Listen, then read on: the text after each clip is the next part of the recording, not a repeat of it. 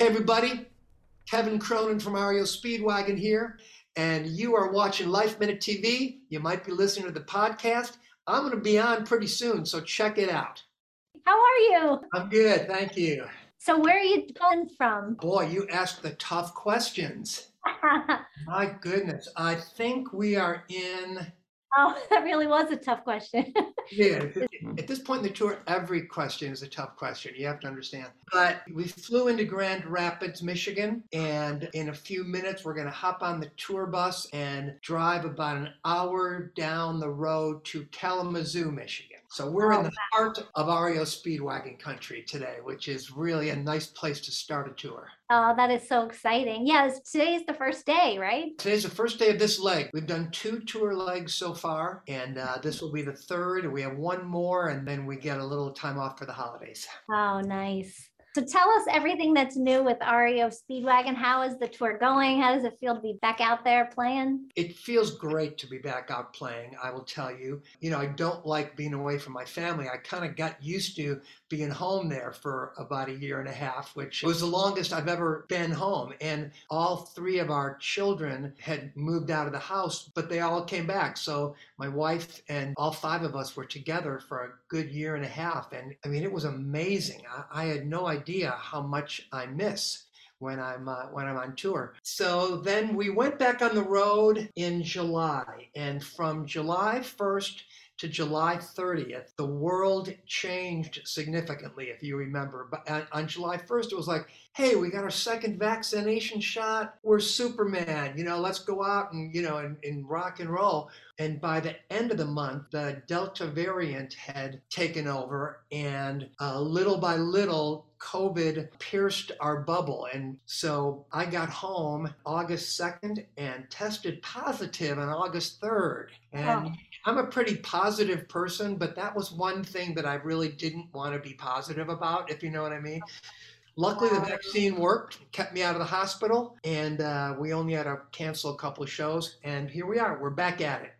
Wow. Oh, good. I'm glad you're feeling better. Wow. I didn't know that. No, I'm good. I'm good. Good, good, good. Oof. So let's talk about your show. What can fans expect when they see REO Speedwagon? Well, I'll tell you what, one of the great things that happened during the pandemic, in the midst of all the horrible things that happened to so many people, was that my son, Shane, who is a vocal major at USC, he's like, I mean, I wish I could sing like this kid. He's just like so talented and such a beautiful kid. Looks like his mom, of course.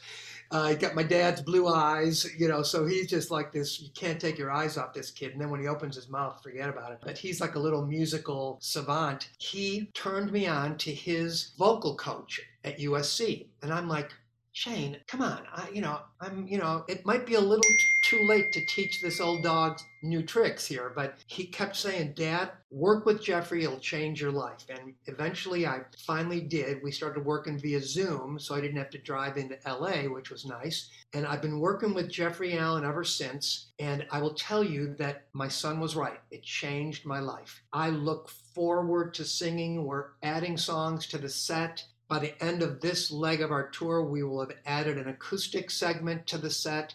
We're going to be playing over 2 hours a night, which is something that I just didn't think I could do vocally. And now, I'm just feeling stronger than ever. And so when I'm singing stronger, it's like everybody else gets kind of jacked up, and it just rises the level of the whole group. So we're having more fun. And when we're having fun, it's contagious, and the audience feels it, and they have more fun. And I think what the world needs right now is more fun. That's for sure. That's for sure. So how has it changed your voice exactly? Just stronger, or how did it change? How would you describe it? What I've been hearing I did a charity event with Sammy Hagar, one of the great rock singers of all time and a great friend of mine. I love Sammy. And after our set, he came backstage and he's like, what happened? What's going on with your voice? She goes, your voice just sounded bigger and more open. And I'm like, damn, that and endurance, So I think those are the 3 things. I'm just feeling, I'm singing from a deeper place and a more open place. And as a result, my endurance level is stronger. And so it's just, That's awesome. Yeah, Wow. it's just all good. Honestly, this may sound really weird, but I've made my livelihood out of being a singer for going on 50 years now, and there's always been a part of me that has dreaded it because I was always afraid that I was going to blow my voice out because that happened to me once years ago. And so the first thing that I had to overcome in my vocal work with Jeffrey was to kind of overcome that PTSD. It was relearning the whole process of singing. And at first, I didn't think I could do it. I just thought, how am I ever? It's just so much information. And the thing that kept my head in the game was the fact that my son recommended it. My son said, Dad, have faith in Jeffrey, he'll change your life. So if I would have quit, I would have been quitting not only on myself but on my son. And how Wow. many times as a parent do you tell your child, hey, you may not understand what I'm saying to you right now, but just trust me. I love you, and this is going to work out for you. And Wow. that thought kept me in it, and man, I owe it to not only Jeffrey but my son Shane. And to have a son who's a lead singer. Shane is a lead singer in a young band that he is in with his twin brother Josh. Josh plays bass and sings harmony with him. And they're called Sir Please, and they got music up on Spotify and Pandora, whatever, and they're awesome. It's a great bond between my son and I that we both have what people refer to as LSD, lead singer's disease. So we can kind of help each other through those moments. That is so neat. It's so neat that they're following in your footsteps. Well, it's interesting because my wife and I, and especially I, was very careful to not push my children into music because it's like, you see that in sometimes where you can just tell that the parent is sitting there, helicoptering around, and the kid really would rather be doing something else. And so what we did is we just had, of course, there were musical instruments all over the house, guitars, pianos, drums, bongos, shakers, whatever. But there were also baseballs and footballs and a basketball net and everything, and art supplies and everything else. And both of my boys were high school basketball stars. REO Speedwagon has a rich history of basketball. And they were basketball players. And my daughter Holly is more of a choir girl, theater kid. And so she's a couple years older than the boys. So she needed to get some boys into the choir. And she figured a good way to do it was when Josh and Shane started high school to kind of, use her big sister clout to get them to join the choir, figuring that other boys might do it if there was a couple of basketball players in there. Turns out Shane started getting a couple of solos, and a light bulb finally went off above his head, and he went, wait a minute, I can get attention from girls from singing, and it's just as much attention as I get from playing basketball, except I don't have to sweat my butt off for 3 hours a day, 11 months a year. So it wasn't long before they traded in their Air Jordans for Beetle boots, and here we are. That's funny. All right. REO Speedwagon, how have you guys evolved over the years? Would you say you have, or? No, I think we're just as big of idiots now as we always were. Actually, we're not as thankfully we're not as big of I can speak for myself. I'm not as big of an idiot now as I was. Thank God for that. When I met my current wife Lisa 30 years ago, she's a Midwest girl. We met in Los Angeles, but she's from Wisconsin, and actually she is, I think, perhaps the only woman from Wisconsin who, if given the choice to go see REO or REM, would have chosen REM in a heartbeat. So, and she reminds me of that often.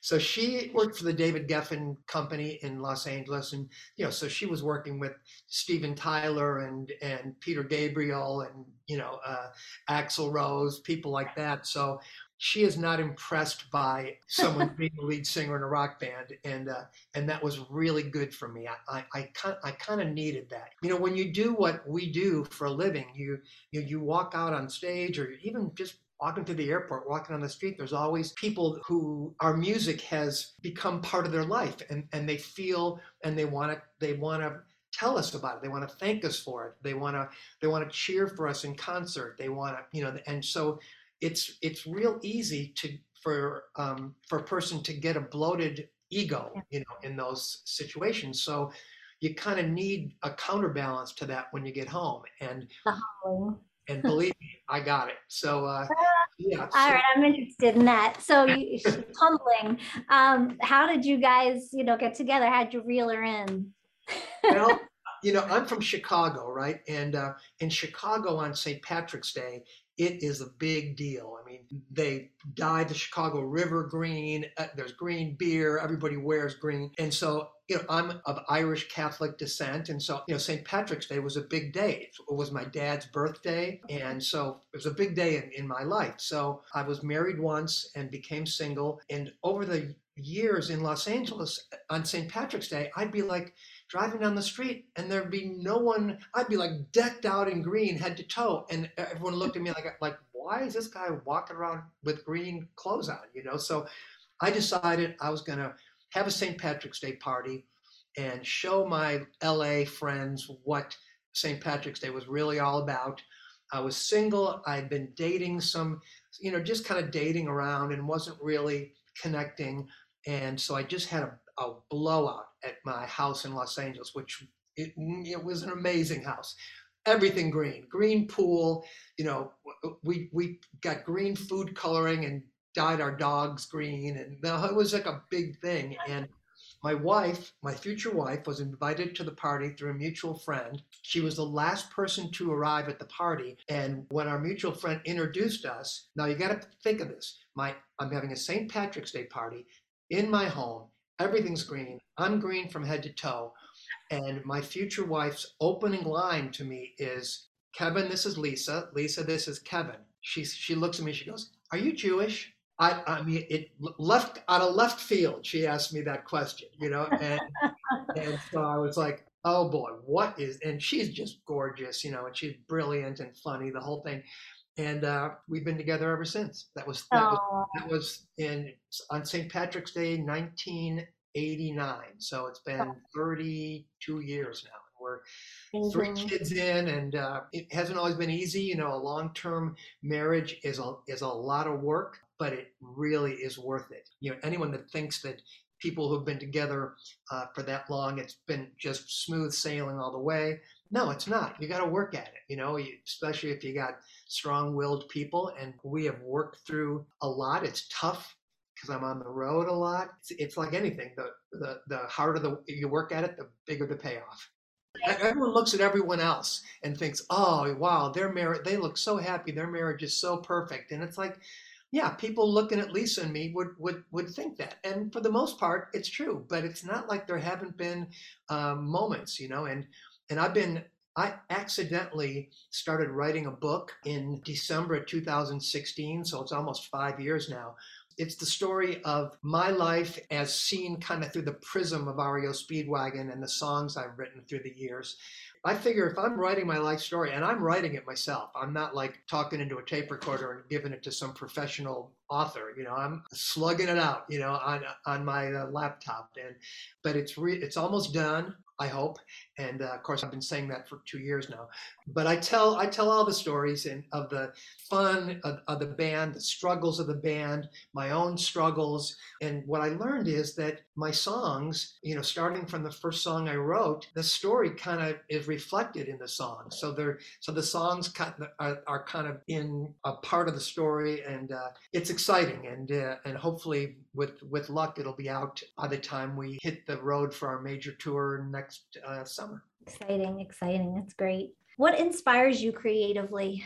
That's a good question. I mean, I'm inspired by so many things. I'm inspired mostly by my relationships, whether it's, with my wife, my children, my friends, people I observe. I'm inspired by, events in the world sometimes. And I do like being in an environment of nature that's inspiring, whether it be near the ocean or in the mountains or but you know, I I've written songs everywhere from Molokai to Tahiti to, Chicago, Los Angeles, various hotel rooms around the country. So I guess I'm just inspired by life. And life is it's a beautiful, wonderful, flawed, crazy thing that we all have to find our way through, do the best we can. And I think I write a lot about that, about doing the best you can, and you fall short sometimes and you triumph sometimes. Well, I can tell you that I started writing songs because I didn't have the skills to express my emotions directly and in a healthy way. So, it just built up inside of me until it kind of exploded, and I was taking guitar lessons, and the next thing I knew, I was writing songs. And I was inspired by the Beatles too. I will tell you that musically, I was inspired by the Beatles. I was inspired greatly by Stephen Stills of Crosby, Stills and Nash, and amazingly Stephen and I ended up meeting. I ended up kind of rescuing him out from a situation outside of a bar where a bouncer wasn't going to let him in because he didn't recognize him, and Oh I my did. goodness. I tell that whole story in the book, and then amazingly, Stephen and I end up writing a song together again by accident, and it ends up on a Crosby, Stills and Nash record. Which, I mean, you don't understand. When I heard that first Crosby, Stills and Nash record, I heard Sweet Judy Blue Eyes, and I couldn't believe it. It was like the greatest song I'd ever heard in my life. And then, fast forward 20 years, and I'm writing a song with Stephen. It's just like incredible. Wow, that's so cool. Really, really neat. Who do you listen to today? I've got a vinyl set up in our family room. So when I'm really in the mood, I have my probably 100 favorite LPs there. And what have I been listening to lately? I've been listening to some Beatles. I listened to Hard Day's Night the other day, and side one of Hard Day's Night are the songs from the movie, and side two of Hard Day's Night are the songs that didn't make the movie. And the songs that didn't make the movie are like, are you kidding me? They're all like amazing. So I listened to that. I turned my kids onto Peter Gabriel's So. That's just such an amazing LP. And, I just like the fact that, I mean, it's fun to just turn on your streaming service or turn on Sirius XM and listen to, whatever they play, and I do that too, but I like the idea of vinyl because you pick up this big thing, with a big picture of the artist, and there's liner notes on the inside that tell you who played what instrument on what song and who the producers were, etc. But then you have to gently take the LP out, and you have to hold the edges of it. You don't want to put your fingers on the grooves, and you have to place it on the turntable carefully, take the tone out, put it, you know what I mean? So it's just, there's a Nothing. certain reverence for the music, and there's a certain ritual of it that I think music is deserving of that reverence, as opposed to, this is just free. I'll just press a button and boom, So, but Yeah, I'm a little old school in that way. I'm with you. What's the first one you ever got? First album I ever got was I came downstairs on Christmas morning. I believe it was either 1963 or 1964, and the Beatles' Rubber Soul was under the Christmas tree. And Oh, that remains my favorite Beatle album to this day. And that was inspiring too, because up until then, albums were just normally just, picture of Frank Sinatra on the cover and a list of songs. They didn't even have an album title. If anything, they'd say, one or something, But the Beatles were the first ones to really get artistic with the album title. I mean, Rubber Soul, come on, and the kind of whacked out, stretched picture on the cover, and that's been inspiring. I mean, we've made albums with silly album titles. We've made a career out of it. You can tune a piano, but you can't tune a fish. High Infidelity. I mean, that one took some explaining. have you ever met any of the Beatles or worked with them? I met Ringo. Matter of fact, I was asked to play in Ringo's band, and it was the most difficult. Turning down that opportunity was so difficult. Um, my friend Richard Marx was what played in one of Ringo's early bands, and what Ringo demands of his band members are three things. You have to have at least two number one singles. You have to be willing to play and back the other members of the band up when they play their two number one singles. And you have to be willing to listen to Ringo's Beatles stories. And I'm like, check, check, and double, come on. Wow. And yeah, so according to Richard, he still travels like a Beatle. So there's like, beautiful, beautiful jet with, flight attendants and Dom Perignon and caviar, the whole thing. Uh, Wow. and he goes around from dressing room to dressing room telling Beatles stories. And so Richard had to do some other things. So he called me, and because when you leave Ringo's band, the expectation is that you replace yourself, and then of course Ringo has to approve. But so Richard's like, Ringo's into it. He wants you to join the band. KC, come on, you got to do this. And I'm like, Rich, if I do that, Ringo tours at the same time as REO tours. I would have to shut down REO Speedwagon for an entire year. I can't do that to my brothers. So, Oh, Richard, this is the fourth phone call. I'm like, Rich, I can't do it. He goes, all right, let me just give me one more shot here. He goes, just picture this. You're standing on stage, you're singing Can't Fight This Feeling. You look over your left shoulder and fucking Ringo Starr is playing drums. You're going to pass that up, like, oh God. oh, And, that would have been fun, but can't do it. My REO brothers are more important to me even than the Beatles. wow. Wow. They better appreciate that. I hope they do. Yeah, no kidding. No kidding. Which leads me to my next question. How do you guys get along on the road? We are very fortunate. The REO, we call it the REO way. And the REO way is all about family. Our crew members have been with us for, most of them for 15, 20 years. The band, as it stands now, has been together since 1989. And during the pandemic, we kept our crew on salary. So we operate like a big family. Everything from our management office, our manager, Tommy Consolo, started out as our tour manager in 1976. Wow. So we all know each other really well. And, do we get on each other's nerves? Sometimes, of course, me probably more than anyone. But if we have an issue, we talk it out.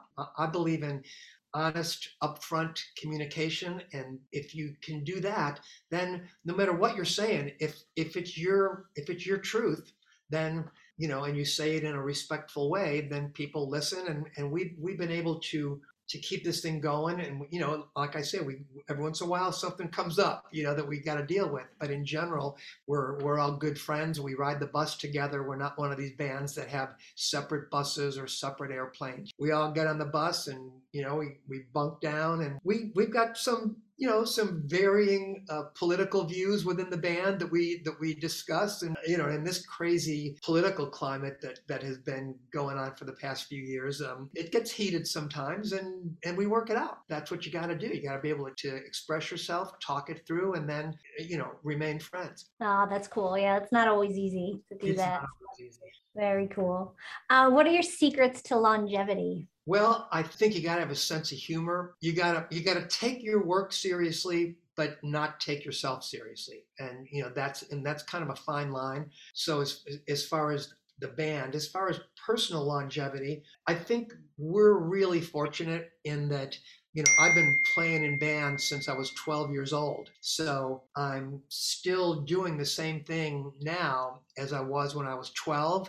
So there's a direct line to that 12-year-old me. And so that kind of keeps my way of thinking young, and so if you're young at heart, I think that helps. But you also have to take care of your body too, because you can be as young at heart as you want to, but if you don't take care of yourself, you're going to start getting sick or getting injured or whatever. So I was a few minutes late for our interview because I was finishing my floor exercises here in my hotel room. I fold up a couple of towels, lay them down on the floor, do my 300 sit-ups, my stretches every day.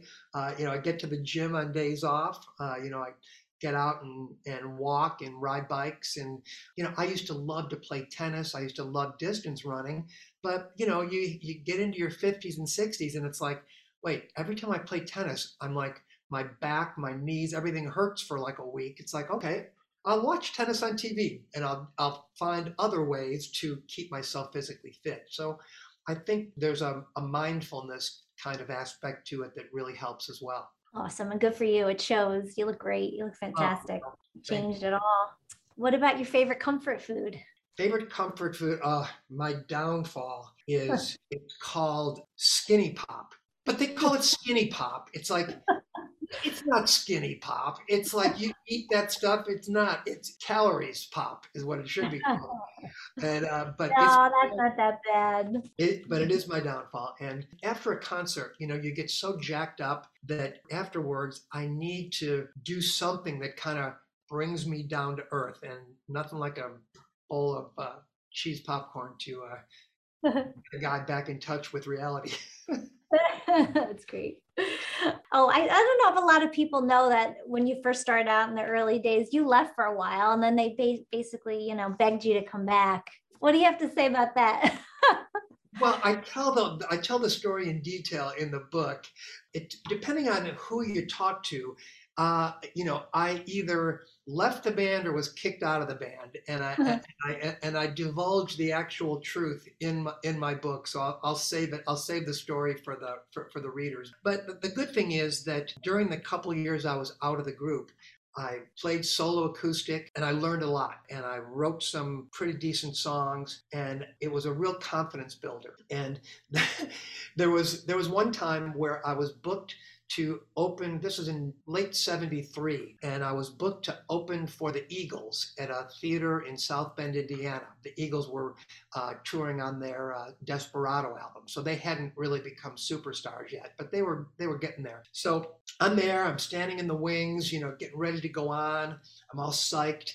DJ goes out and he's like, ladies and gentlemen, I'd like to introduce to you a young singer-songwriter, up and coming, just a brilliant songwriter, an amazing singer. Please welcome Dan Fogelberg. And I'm standing on the side of the stage and I'm going, oh boy. And in that moment, it was either you run for the exit crying or you walk out on stage and just do it, So I walked out on stage and I opened with Music Man, which was probably my most popular REO Speedwagon song. So the crowd in Indiana, they recognized it, knew that I wasn't Fogelberg, and I went on to have a great show. But experiences like that, you grow a lot as a performer, and I've told that story to my sons, and because they'd had a couple of rough experiences, and you can't let things spook you, you can't let things throw you off your game. You just gotta go out there and do it. And I learned a lot during those 2 years, so that when I came back, I established from the first time we jammed together that I wasn't going to be the new guy. I wasn't going to be a sideman. I was going to be, if I was going to be in the band, I was going to be the lead singer. And, REO's original guitarist, Gary Richrath, he was a stone rock star. And he's the guy that kind of found me. But, back when I joined the band, I'd be singing at the microphone and he'd be like in front of me on stage playing guitar. It was like, wait, that's not how it's supposed to work. When you play your solos, you walk out to the front, but when the lead singer is singing a song, you kind of step back and give the lead singer a little. So we had to iron that out. So there were just silly things like that, but they're important. Well, good thing you did, because that worked. You're bigger than ever when you came back, right? Yeah, it worked out. It worked out well. And once we struck that balance of trying to figure out how to take my kind of singer-songwriter-ish folk rock, melody, lyric-driven songs, lay those on top of the powerhouse REO Speedwagon rhythm section. It took a little doing, but we finally figured it out. And when we did, it really did explode. Do you find new generations coming to see you play live? It's been amazing. Over the years, you would think that our popularity would start to wane, and it's really the opposite. It just grows and grows, and I think it's people of our generation who maybe didn't come and see us back in the day, but the fact that we're still around, people are kind of going, well, wait a minute, these guys must be doing something right if they're still touring the way they are. So we get people who discover us that way. And yeah, we get, people bringing their kids to the shows, there was a show a couple of years ago where there was like about 10 young people. It was a big arena show, and they were right up in front, right against the barrier. And, they're like spiked hair and tatted up and pierced and, wild colored hair. And they were singing along to every song. And I'm looking at them, I couldn't help but notice them. And I'm thinking to myself, wait, are these kids, are they messing with us here? What is this? So after the show, I actually asked one of our guys to go out and see if he could find them, because I wanted to talk to them. I wanted to see what was up, and they were easy to spot. And so I ended up meeting them, and they were like, "We love you guys. Our parents played your records, and we're into punk rock and alternative and grunge, but we love REO Speedwagon. That's why we're here." And I'm like, "Okay, I'm down with that." I have goosebumps. That's so cool. Awesome. It's great, great, great. Of course, they thought you were Dan Fogelberg, but Well, yeah, that's the only thing. They were a little disappointed when they found out who I really was, but okay. What's something you never travel without? I never travel without graham crackers. Graham crackers is my go-to breakfast, and when you're living in hotels, a lot of times the breakfast menu closes up at 10 o'clock or so in the morning, and by the time I wake up, it's already lunchtime, and I can't have lunch before I have breakfast. It just doesn't work. So it's actually on our dressing room rider, and we stock up the bus, and in the morning I go out to the bus, make myself a cup of coffee, some graham crackers. I'm also never without my trusty little MacBook Air, because that's what I've used to write my book, and that's what you and I are communicating through right now. Aha, there you go. Thanksgiving's coming. What are you most thankful for, and how are you spending the holidays? The list of things that I'm grateful for is too long to even start. I mean, my wife, my family, my friends, the fans who have supported my music through the years, the band. What we're doing, our best friends, a couple who we've known for over 30 years, we accidentally both ended up with little vacation places. We didn't plan it this way, but we ended up being like a half a block from each other. It's a long story, which no one cares about. But so this year is the first year we've both had these little getaways, and so we're gonna have the appetizers down at Shelley and Adam's place and walk for a minute and come up. Lisa's cooking a turkey. My wife's an amazing cook. She comes from a family of restaurateurs. So we're just going to kind of walk back and forth from one house to the other and celebrate Thanksgiving. Our children are friends. We take vacations together. It's that kind of thing. And Shelley Peiken is actually a songwriter of some renown. She wrote What a Girl Wants for Christina Aguilera. She wrote Bitch for Meredith Brooks. And she wrote a book, which was a Grammy-nominated book called Confessions of a Serial Songwriter. And it was her book that kind of gave me the idea that maybe I could write a book too. So I kind of owe that to Shelley. Very nice. Very, very nice. Okay, since this is Life Minute, if you had to give us one of life's most valuable lessons that you've ever learned, what would it be? The biggest lesson that I've learned is if you need some help, seek it out, because there's no shame in realizing when you need some help. And rather than being a sign of weakness, I find it to be a sign of strength and courage. Nice, very nice. And what's something you want to do that you maybe haven't done yet? So many things that would be in my bucket list I've been able to do. I've been so fortunate to have just traveled the world, and writing a song with Stephen Stills would have been one of my things that I haven't ever done, but I ended up doing it. What do you like to do most when you're not working? I like to go for a walk, just have the music on in the house, and just kind of chill, just kind of because my mind is always working when I'm touring, and there's a lot more that goes into being the lead singer in a band than just that time on stage. There's all kinds of other things that I'm constantly having to think about, having to plan, and having to be thinking creatively about the direction of the band, what the next tour, then, all that kind of stuff. So I like to just kind of turn it off for a while. How is music therapy? Well, it started out as being my only therapy.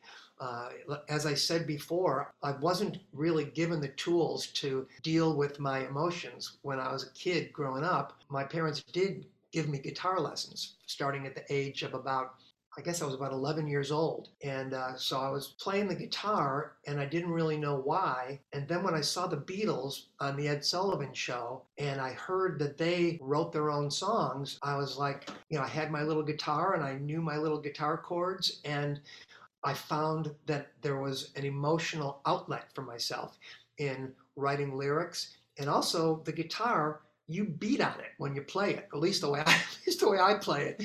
I pound that thing. I'm a rhythm player and proud of it. And so just the physical act of beating on that guitar was just cathartic. So yeah, it started out being therapy for me, and to this day, songwriting is total therapy. Totally, I've written songs, and then years later, all of a sudden I'll go, oh, that's what I was writing about. I didn't even realize what the song really was about. And in writing the book, every time you do a rewrite, you kind of peel the onion back a little bit more, and I'm getting down to the core of the real inspiration for a lot of the songs I wrote that I thought were just songs about a girl or songs about, something like that. But it ends up, the songs were about much more than that. And so very therapeutic. Awesome. Great, great. Any guitarists that you really think are great today? I love the way Dave Grohl plays the guitar. And I know Dave is a drummer at first, but he plays the guitar the way I like to play the guitar. It's more of a Peter Townsend thing where you're not, shredding like, Eddie Van Halen or those kind of guys. And I have all the respect in the world for that kind of playing, but I like the guitar as an accompaniment instrument to singing. So I like the way Stephen Stills plays the guitar. He's just my all-time favorite, and he's underrated, underappreciated, and man, if you want to hear some great guitar playing and some great singing and some great songwriting, check out Stephen's first solo album. It's amazing. Awesome. So great. Anything else you want to tell us that we didn't cover? Man, you covered it all, girl. I don't think there's anything left to say. I think I'm going to throw my book in the trash. I basically told all the story. Yeah, just kind of that that REO is planning a major tour for 2022 with our best rock and roll buddies, Styx, and a special guest, which I can't divulge. The shows go on sale in early December. It's our 5th national tour with Styx, and when REO and Styx get together, something special happens, and we love those guys. Tommy Shaw and I have a real special relationship, and that was the seed of the first REO Styx tour. Most co-headline tours come from agents and managers and promoters, but the REO Styx combination came from Tommy and Jeannie, and Lisa and I going out to dinner, and everything kind of grew from that. So there'll be a major tour next year. We're looking forward to that. Hopefully, we're going to do some shows with our good friend Edwin McCain. Edwin came out and did a couple of shows with us last month, and he was on our tour with Pat Benatar back in 2010. And Edwin, he's just amazing. That's all I can tell you. His song "I'll Be," and he's got a million of them. And he's a great guy. So personable, and so we're hoping to do some theater shows with Edwin next year, and hopefully my book will be out next year. So next year purports to be a exciting year for REO Speedwagon, and we look forward to getting into it. Hopefully the pandemic numbers are dropping all the time, and hopefully that momentum continues to dwindle, and by next year things will be back to some sort of normalcy. Thank you so much. It was awesome to talk to you. You're a fantastic well, thank person. you very much. Well, you did a great job. When the interviewer does their homework and kind of knows what they're doing, it makes my job so much easier and more pleasant. So thank you, dear. We'll do this again. Absolutely. Next year. And when your book comes out. Next year. Keep writing. When the book comes out, it's a date. Thing. All right. Awesome. Have a great tour. Right. Good luck. Stay well. To see more of this interview, visit our website, lifeminute.tv. And don't forget to subscribe to our podcast, Life Minute TV.